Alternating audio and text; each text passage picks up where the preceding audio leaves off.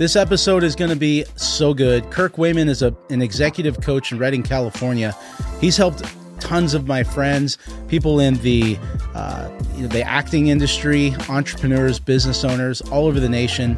You're going to love it. He's going to share tons of tactics and tips on how to not only become great in your trade, but also to have a ton of purpose and to be excited to get up in the morning, even when things are hard. So you're going to love this episode. Please make sure to like, subscribe, and comment. Without further ado, this is Kirk Wayman.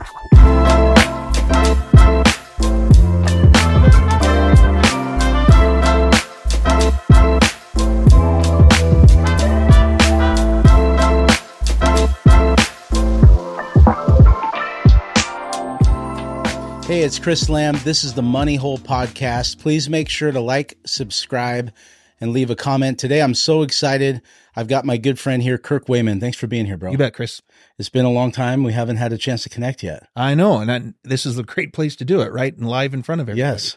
It's actually been the way I've done it with a lot of people. Like, man, I'd love to hear your story. Would you mind just doing it on a podcast? We keep talking about getting coffee and yeah. But thanks for being here, man. So just for everyone that's watching this, what do you do right now? Like, what would you call the type of coaching you do? Well, we often refer to it as an executive coach. Yeah. And it's really focused on business leaders. And that can be anybody who's starting, building, or scaling a business. And we want to help them do that in a way that'll get them to the spot where they can really thrive, both their business and them as a leader inside of it. That's cool.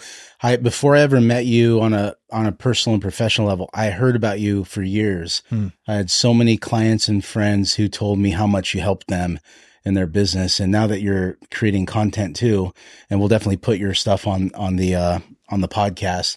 I've seen a lot of your clips, and I'm really excited to chat with you today. So this is the Money Hole Podcast, and the basically what we try to talk about is people's belief systems around money and what it means to have it all or being whole. Having a great marriage, having, liking who you are, getting paid well, managing your money. And obviously you've seen this, that people run to extremes in all these areas, and it creates a lot of problems in their life. So one of the questions I like to ask people is what your belief systems around money were at a young age, So I was raised in a family that was middle class by every stretch of the imagination, and we're a pretty good sized family. So we had a lot of needs and pulling on us. And so we lived in this very thrifty way. There was always enough, but there wasn't extra. Mm-hmm. And we got used to how to live and be happy in that ecosystem. But that was my normal. And so I had no other frame of reference. And then my dad was able to teach us how to save, how to make just having enough work. And what's amazing to me is over the course of his life, he's totally made it work. He and my mom have had a great retirement. They just did really well with what might appear to have been kind of not enough at times. Yeah.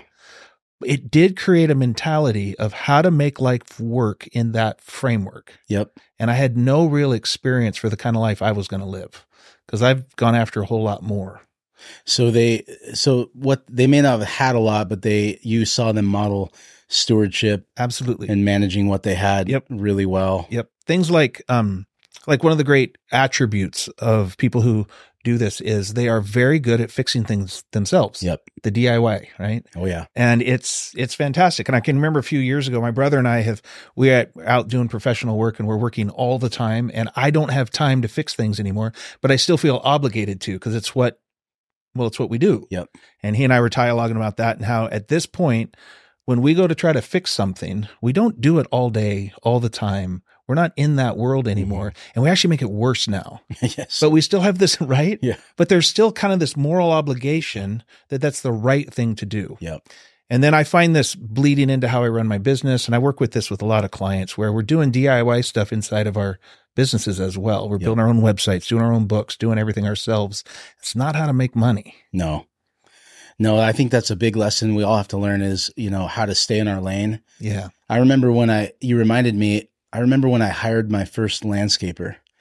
Yeah. That felt so irresponsible. Uh-huh. It felt so wrong, morally wrong, maybe even. Yep. Like, how could I do that? None of my friends have that. Who do I think I am? And it's so weird looking back on that. That was such a big decision for me, but it was really rooted in a lot of the belief systems I got, That's growing right. up. Yep. So we've gone through, well, when I'm working with, especially moms that are running their own businesses, they cross these thresholds in profound ways. It's, housekeepers and childcare, and it's even more rooted in those roles, I think. Yeah, it is.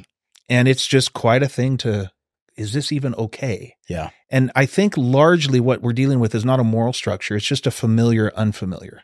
Yeah. I was totally unfamiliar with hiring people to come out to my house and fix things. And I'll pay them. I'll be happy to pay them because when I go to work, I can make that money faster, better. And the key is I'm better at what I do at work than I am at fixing my plumbing. It's true. I'm just better at that. I've devoted myself to it.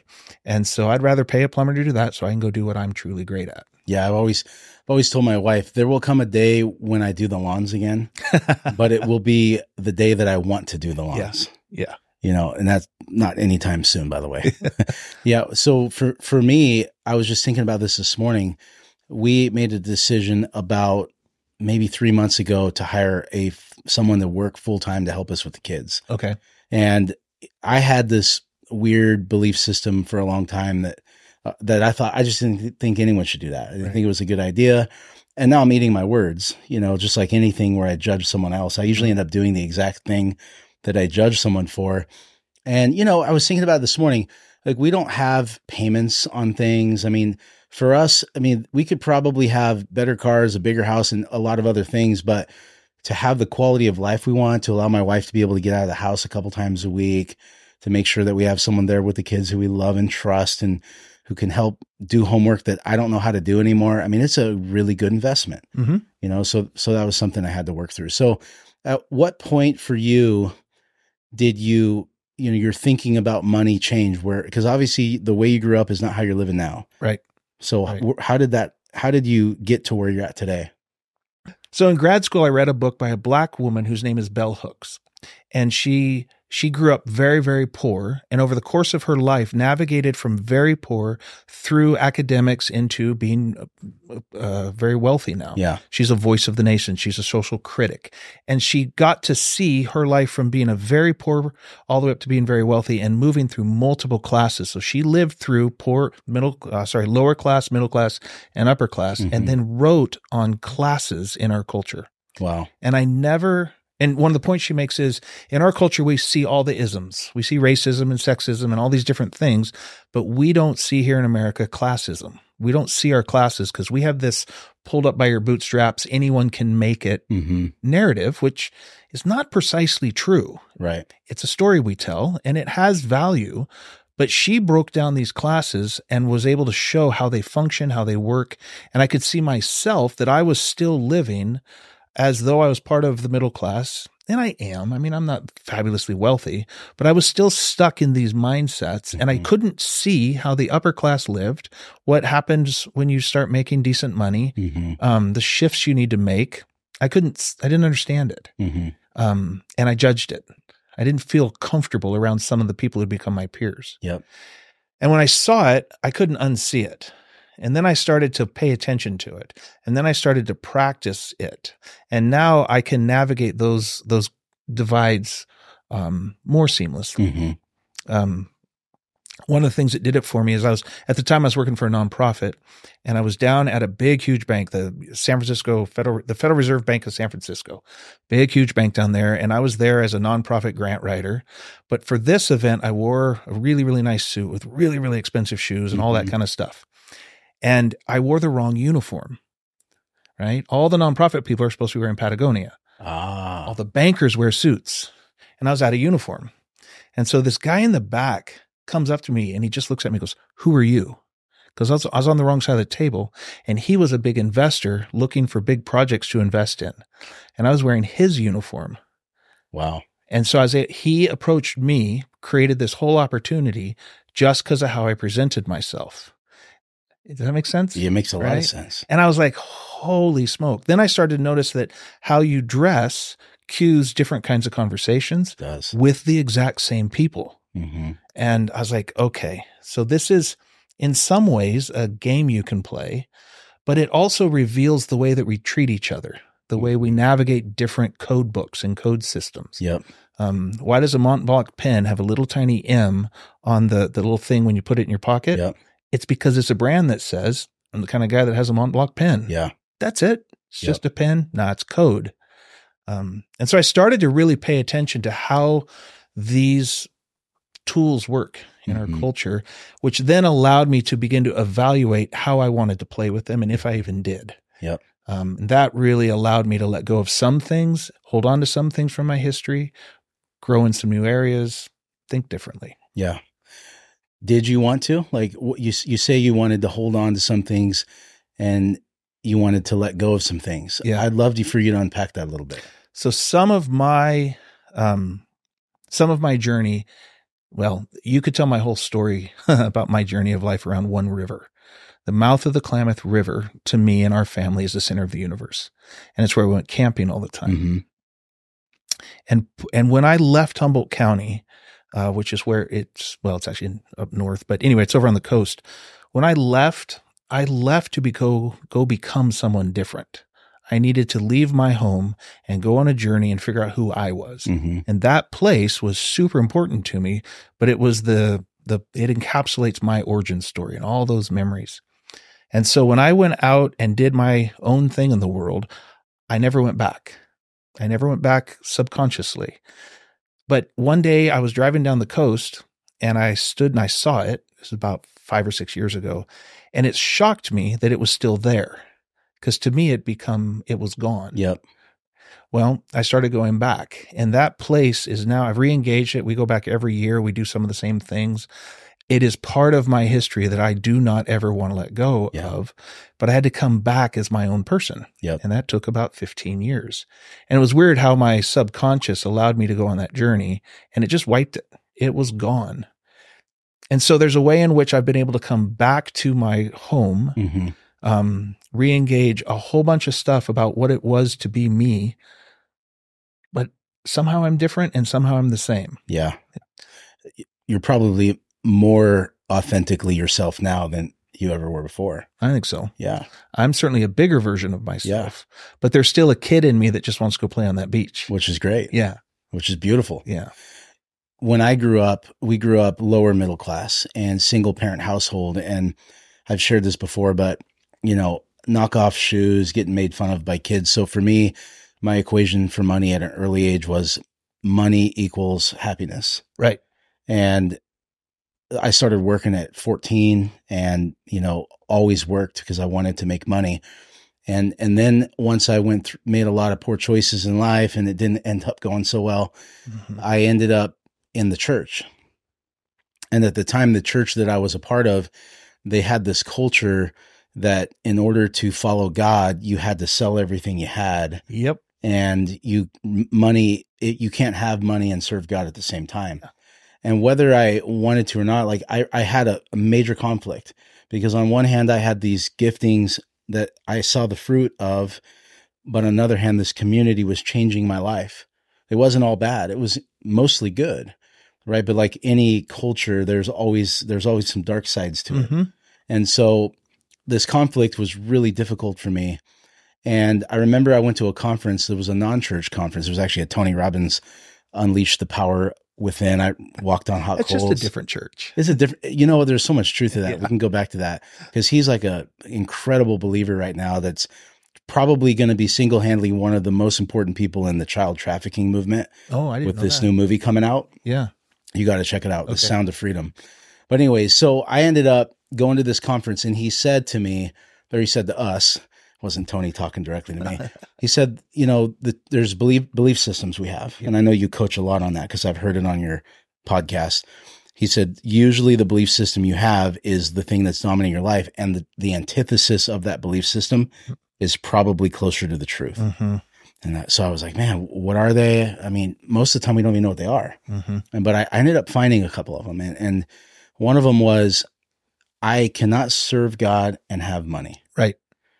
And I was like, man, I really wrestled. That's not precisely taught, but it it's in the ecosystem over and over and over. It really is for so many groups, especially in a lot of churches, So I ended up, well, what would be the opposite of that? And I was like, I don't know how to. And so what came to me was I would learn to serve God in ways I never would ever if I didn't have money. Stewarding. So in other words, the process of learning to steward wealth would teach me how to trust God in ways that I wouldn't any other way. Okay. And, hindsight looking back now, I'm going to tell you that was absolutely the truth. Like when you start going into the world of finance, like it will make you or break you. It really reveals what's inside of somebody. I heard someone say one time, adversity and prosperity will always reveal the true character of a man. And so I think that fear keeps so many people. Keeps us in the middle. We don't want either. This is safe. Yeah, life is lived between the tension of chaos and order. Totally. Between the known and the unknown. And so many people stay there, and it's you got to take some chances. You got to move. You got to go. Yeah. There's so many. It's one of the common themes that we coach to is the person that has gone after money. Money makes you happy, and it's making money is doable. And so they go out and they have a number in their mind or an idea in their mind, and then they exceed it, and they just make we'll call it a ton of money. Yep. And then they're like, but it didn't fix the problem. No. Right? We like to say the only thing worse in life than not getting what you want is getting it. Yeah. Because that shatters the illusion that it was going to make you happy. Yeah. Happy is one of those words we talk a lot about that because it's one of those words that people think is the goal. They think it's an external journey that they're going on that will have some kind of internal meaning for them. Yeah. And it's not. Happy doesn't work that way. And what's true is that money to a point does buy something close to happiness. To a point, there's a certain amount of money and you cross that threshold. It's not near as much as people think. But when you look at it, what we really think is happening there is it's not buying happiness. It's buying the reduction of misery. And reducing misery is probably a really great idea. Yeah. And it also buys you options, right? It buys you options. And options can be a really good thing. I mean, so many people. But there's a burden involved. There is a burden involved. Yeah. And I think for a lot of people, 80% of the country lives paycheck to paycheck right now. And I believe that every single human has a unique gift and quality, right? And they were made to do something great. Right. But the problem is a lot of people never get the chance to live out those dreams because they're held down by their financial situation. Like they have to, or they think that they are. And so that is the one thing that I think helps a lot of people is when they get financially free, they live below their means like your parents did, and they have extra, they save money. You have the ability to start a business. Right. You can take some chances that other people can't because you sacrificed a little bit of your time. You had, some delayed gratification for a season so that you could do something better. There's the financial freedom as a concept is one of those terms that I think we need to clearly define in our culture and our conversations. Because what I think people hear is a means to an end thinking. If I can make enough money, then I'll be free to quote, do whatever I want. But if you're not doing what you want in the process of making that money, there's a problem with that. There is. Right? Totally. Just by itself, that is a problem. The second problem is the amount of money you need to make to be able to do whatever you want is somewhat if that's undefined, then it's just more. And it becomes a tyranny of more. And then the third problem with it is freedom is not found fully in the freedom of choosing, which is what a lot of us think. We think if I make enough money, I can then choose whatever I want. And that truly is half of freedom. Yeah. But the other half is the choosing, the making of the choice. And that locks you into a new jail, so to speak. Because once you make the choice, you've said no to 1,000 things. Yep. And if you make a powerful choice, you've probably said no for a long time to most things in order to build out what you want. And so if you make enough money to be able to start your own business and then choose to start a business, that is quite a burden. And you will no longer have the freedom of choice. You'll have the freedom of having chosen. Yeah. And what that feels like when you choose well is meaning and purpose or meaning in life. And money isn't necessary to find meaning, although it can amplify it. Mm-hmm. It can totally help. But it's this problem of moving from, if I can just get there, I'll be free. It's like, no. If I can get there and then make a powerful choice, I'll be free. And often that is a choice you could have made today. That's really good. I agree with that. I haven't loved the word financial freedom. I think financial independence is probably a better word. What does that mean? Well, so for me today, what that means is that you have the ability to choose more because you don't have the constraints of a lack of money as a resource. But there's always a lack of money because there's always more things you could do. Okay, so let's say that someone's life expenses are $7,000 a month. Right. They've got a $2,500 mortgage, 2 car payments, and they like to shop. They like to shop at Sprouts. Right. And go on 2 great vacations a year. Right. They're in trouble. So then let's say that over a 10-year period, they buy some rentals, they invest wisely. Right. And they have passive income now of $7,000 a month. And let's just assume that this person had purpose, was happy in their life, but they did have desire to take more risk and to do things that they weren't prepared to do. Maybe not even just with money, but they were educating themselves along the way. Mm-hmm. And at some point, an opportunity came to them. Mm-hmm. And they were able to change their entire career. Mm-hmm. Maybe it's starting a business, becoming a partner of a company. Had they not made the decisions with money to where they have enough money coming in outside of their current occupation, there'd be less ways to do that. Right. That math makes perfect sense to me. And that's right. And a lot of people need to hear that narrative, that idea, because of how they're thinking about money.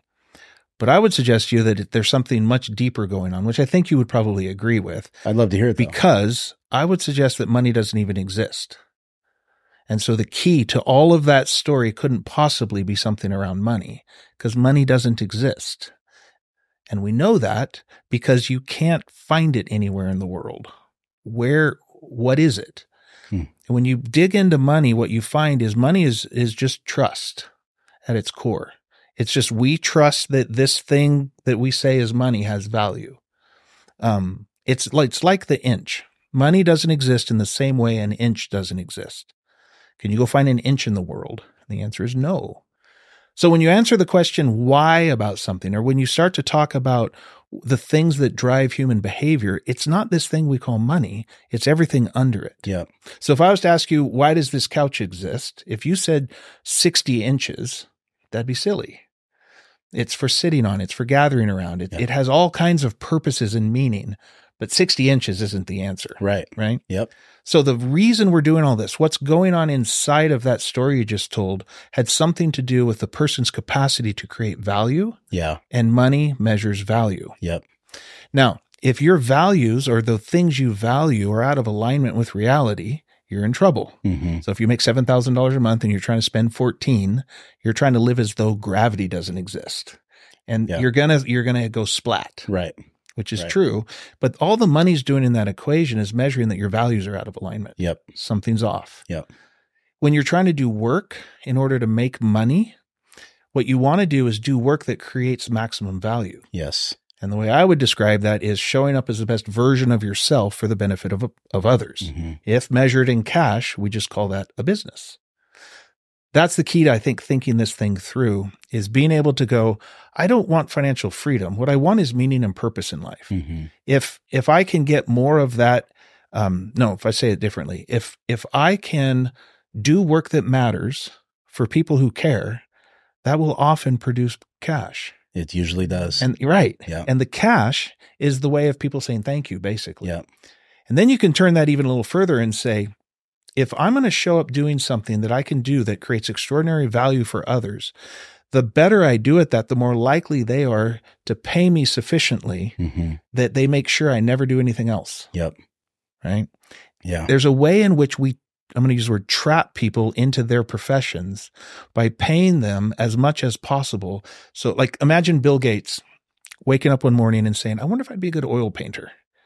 And we as a society said, please never have that thought. Because he created so much value just with Excel trillions and trillions and trillions of dollars of value just by creating Excel and the company that could support it.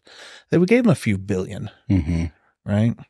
We used him to create a tool that we value greatly. And we shared some of that with him. That's a weird way to think about it, but that's the measuring of value. So I don't think that money produces freedom. I think showing up as the best version of yourself and then doing that in ways that benefits others produces, and making that choice over and over and over produces the world in which we build meaning. And when we're doing that in this economy, the thank you is often money. Yeah. And I see that with, you talk to people all the time who complain about their job. Exactly. And I think this is very tied to what you're saying. They desire to get paid more, to work in a better environment.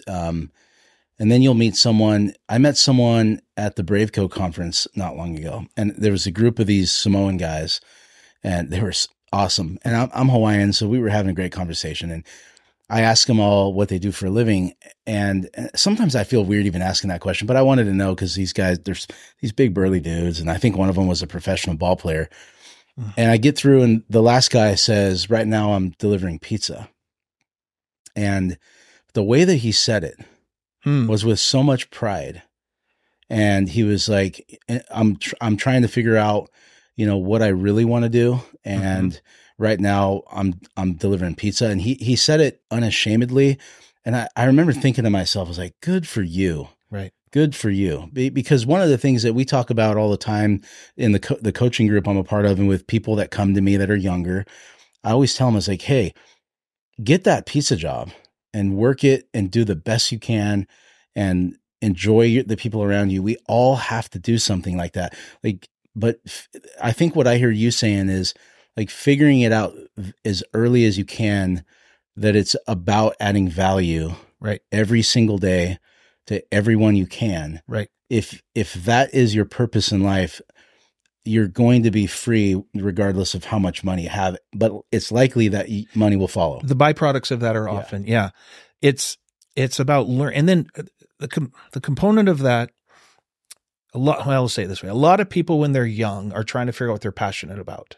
You're 24 years old and you're trying to find your passion, then do your passion. It annoys me so much here. It's like, you don't know what you're passionate about. That annoys Please me. Stop.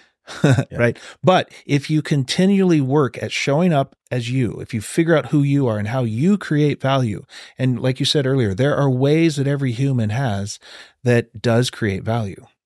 They don't all pay the same. That's got to be okay. Yep. But when you find that, every time you get a glimpse of that, every job you have that helps you introduce yourself to that process, and we call it the value creation mechanism. What is that? And if you can start to name it and understand it and see it, then you can start to become a master of it. And that's where this idea of passion comes from, is figuring out yourself over decades sometimes, and then becoming a master of delivering it.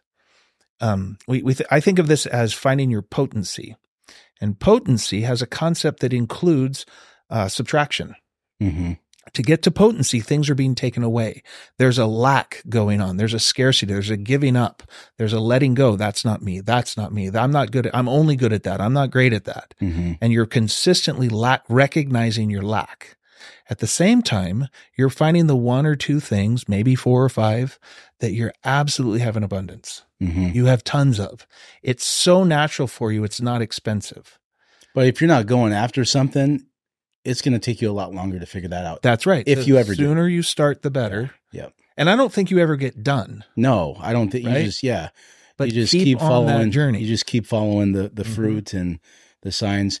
Okay. So that I agree with everything you just said, because, one of the things that I like Dave Ramsey a lot, but one of the things about his program that I feel could be better, and I'm saying this nicely, is he seems to deal with a lot of behavior. He does. And what I've learned in 22 years of thousands of clients buying homes and seeing everything over years and years and seeing how it affects their life is that behind people's behavior, there's always brokenness, there's always belief systems, and you can fix the behavior for a season. But I know of multiple people who went through Dave Ramsey's program and got debt free, and they're back in debt. Right. because it didn't get to the root. Right. So for me, when I think about, and part of it was why we called this money hole, is like, you can't just deal with money. Right. If you're trying to become somebody who genuinely likes who you are, you love yourself, and you feel like you have a purpose, and you're going to have great friendships. You're going to have work on your marriage. You're going to have to work on being a good parent. You're going to have to work on rest, nutrition, your body. Like, it is a holistic approach. So what are your thoughts on that? Yeah. You laid a lot out there. I also find Dave Ramsey to be annoying. I'll go further. I'm like, this stuff worked in the 50s. Okay. Let's be fair. There's nothing wrong with his principles, but it's the same critique. Yeah. And I work with a lot of people who are trying to run businesses on Dave Ramsey principles. And I'm like, we want to have a whole different view of debt. Yep. Right. We want to have a whole different view of, and yet I do know it does work for some people, and that's fine. The idea of a balanced life is a tricky one. Yeah, it is. It's the notion of balance to me is it's a specific metaphor. There's a sense of a teeter-totter and keeping things in balance, which isn't really what I think people mean when they say this, but it is the metaphor. But it causes, I think, a breakdown where I have to have some sort of equal capacity or equal focus on all these different things. Mm-hmm. And I think that's seasonal in times of life. So I tend to shy away from the idea of balance, although so do I. It can be held in a way that I think is really valuable. Yeah. Because what I think we're really talking about is focus. Yeah. How do we know what to focus on and when? Because we only have so much attention that we can give, and we want to give that to the right things at the right time in the right way. And you probably can only focus on 1, 2, or 3 things at a time. And so there's the difference between abs and a dad bod is not work-life balance. It's focus. It is. Yeah. And I think you got to pick where you focus. Yep. And I think that's allowed to change over different seasons of your life. Absolutely. But I'd much rather see people think about it through that lens. And then when you insert balance, what you find they're actually talking about is, I think what we're saying is we need to have 5 or 6 things that we're focused unequally on, but don't forget them because they matter. Yep. Well, one of the last things I wanted to talk to you about is, and I think it's totally in alignment with goals and work-life balance, even though we would agree that I don't necessarily love that metaphor either. But you were, one of the things in a lot of these coaching and self-help groups is a vision board. Yeah. And I saw a video of yours recently where you said, well, what about a nightmare board? And at first I laughed really hard. But then I listened, and it not only did it make total sense to me, but that's my experience. Like, I will not do anything for a vision board. And for me, I've naturally, and this may sound crazy to people, but I literally have thought about losing my wife, losing my kids, laying off all my people because I can't afford to keep them, losing my friends because I make stupid decisions and they don't want to spend time with me anymore. And for me, is way more motivating looking at worst case scenarios and all the things that matter the most to me than putting a Lamborghini on a board and a trip to Maui. Right. The other thing about that idea, so you're absolutely right. Being able to see a worst case scenario and not pre-live it. That's what anxiety is, pre-living those kinds of failures. Yep. Don't do that. But you can look at them. Yep. And then that helps us understand that when we see a best case scenario, those two things probably have equal probabilities, right? Yep. So that's interesting. And that we actually need to put our vision somewhere in here. So that's one of the benefits of it. Another benefit of doing a nightmare board or thinking through fears is to recognize that some of our fears are not going to happen. So many of the things that people are terrified of have it's the last thing I would worry that's happening in your life, but it's the only thing you're trying to avoid. And so it takes all of your energy. And when you can see that, you can actually start to set that one down. There's also some of our biggest fears get built. They're huge in our mind. Yeah. They get overwhelming. Yep. And yet if we can write them down and look at them, you can see, well, gosh, I could mitigate that in these 3 ways, de-risk this situation significantly. And now I might be willing to actually take a bigger step forward because this fear has now been seen, brought in, looked at, and planned for. And you can really do a lot of work by learning how to dance with your fear. That's super powerful. Lots of people are trying to become fearless. Mm-hmm. We have the brands. Taylor Swift has a song, and it's cute. It's fine. But the only person that's actually fearless is a drunk at a frat party. And that is not somebody you want to follow or emulate. Yeah. What Will Ferrell comes to mind. Yeah. What they have is temporary invincibility. Yeah. Fearlessness is not helpful. No. What we want to do is learn to dance with our fear because it's there to teach us something. It's for something. And I think people who get good at that kind of a process actually learn how to lead that dance. Yeah. And that's what we mean by overcoming the fear of failure, not never fearing failure again. It's actually going, oh yeah, that fear is for something in the same way that I think goal setting is for something. Mm-hmm. But a Lamborghini and any external motivated goal that you would establish that doesn't motivate you, it's probably more like an escape fantasy. It is. And you won't suffer for that. So. Okay. So want me to wrap it up? Mm-hmm. Okay. Oh, that's it. There's probably a few in there. I'm hoping. Yeah, this has been good, man. All right. Well, Kirk, dude, thank you so much for being here with me. I feel like I learned a lot, and I'm looking forward to connecting with you more. And I'm sure that we'll get some great comments out of this. So, hey, if you enjoyed this podcast, please make sure to like, subscribe, and leave us a comment or ask a question. It will really help us out a lot. Hope you guys enjoyed this podcast. Have a great day.